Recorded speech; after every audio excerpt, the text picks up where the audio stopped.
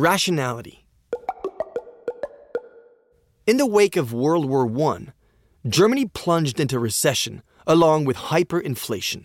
In 1924, the Dawes Plan to inject American capital was introduced to put Germany back on its feet and enjoy growth once more. The Germans developed a fascination for the USA that went beyond these generous investments. The USA's social and economic model was held up as an example, perceived as methodical, harmonious, and innovative since it hinged on technology. This was the backdrop against which rationalization was to permeate German culture, from interior design to popular entertainment, not forgetting graphic design. La rationalisation du travail mise au point. The Taylorist concept of rationalization at work was imparted into German businesses, leading to swift industrialization and the mechanization of tasks. The principle underpinning rationalization became a new standard applied even to social life and culture. For example, graphic designer Paul Renner designed the Futura font, based on elementary geometric shapes. This new rational standard also applied to interior design. Viennese architect Margarita Schutte-Lehotzky, who worked in Frankfurt, designed a modern, functional kitchen. Une cuisine moderne et fonctionnelle. La cuisine de Margarita. So Margareta Schutte-Lehotzky's kitchen was fully equipped, as you can see. Équipée. Et d'ailleurs, c'est le premier. It was in fact the first prototype of the modern kitchen fitted with all mod cons, which was to become a standard feature of all modern homes across Europe. D'architecte qui est un peu à double tranchant. It was architectural achievement, but also a double-edged sword. The design was initially intended to work towards the emancipation of women. Obviously, at the time, the kitchen was the women's room since women did the cooking. So Margareta Schutte-Lehotzky thought carefully about how to make the kitchen more comfortable for housewives. She noticed that old-fashioned kitchens were not designed to streamline movement.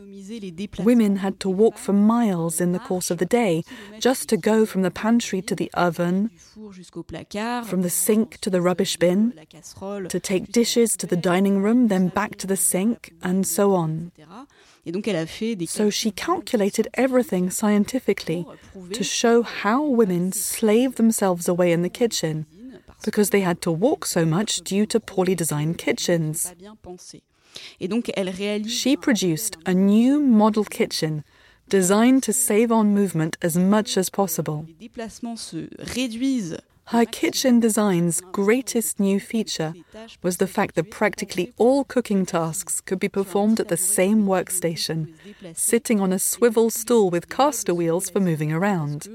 This meant that all the furniture was set relatively low, especially the counters, designed so that women could sit to chop vegetables, for example. Another feature of the kitchen was that it was designed as a separate room rather than part of the living room.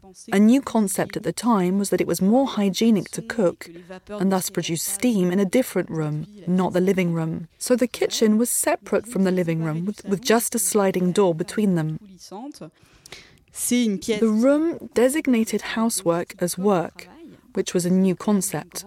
Lastly, while I'm not sure whether it was a novel concept, but it was progress in feminist thought of the time to consider home cooking not as a leisure activity or hobby, but work performed for the people living under the same roof. So, it was considered as work, subjected to Taylorism.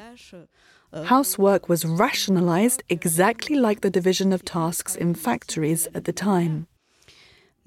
However, there is something ambiguous in designing a kitchen as a separate unit, because it actually contributes to the alienation of women from the rest of society, relegating them to the kitchen. This is obviously what makes this kitchen an ambiguous achievement from our 21st century viewpoint. Depuis le 21e siècle, forcément.